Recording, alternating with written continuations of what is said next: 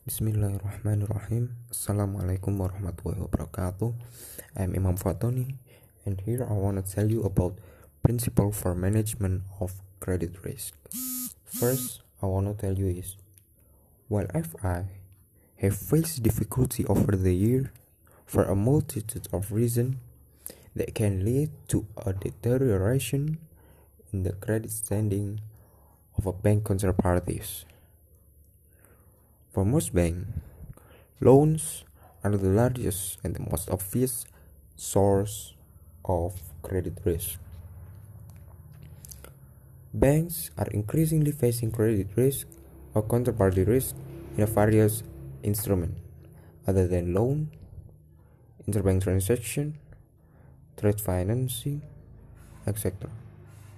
And because of that, banks and their supervisor should be able to draw useful lesson from past experiences. Banks need to identify, measure, monitor, and control credit risk, as well as to determine that they hold an adequate capital against this risk.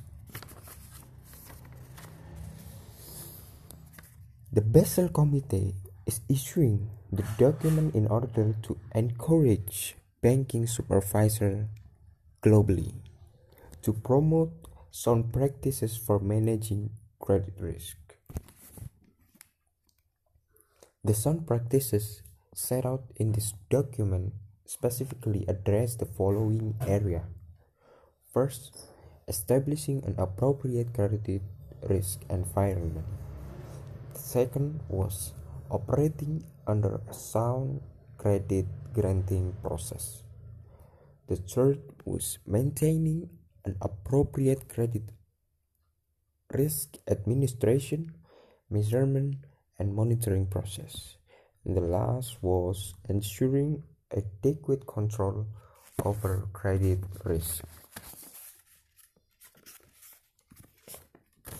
And this 4 points used by individual banks should be commensurate with the scope and sophistication of the bank activities.